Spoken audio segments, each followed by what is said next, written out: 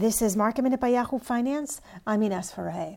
The markets are relatively flat today. Pfizer and BioNTech have received authorization in the UK for the COVID-19 vaccine made by the two companies.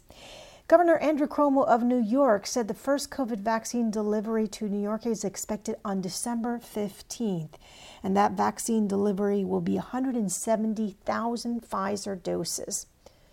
Palantir Technologies was downgraded at Morgan Stanley to underweight from equal weight, and Norwegian Cruise Line is extending its previously announced suspension of global cruise voyages amid the pandemic. For more Market Minute news, head to yahoofinance.com.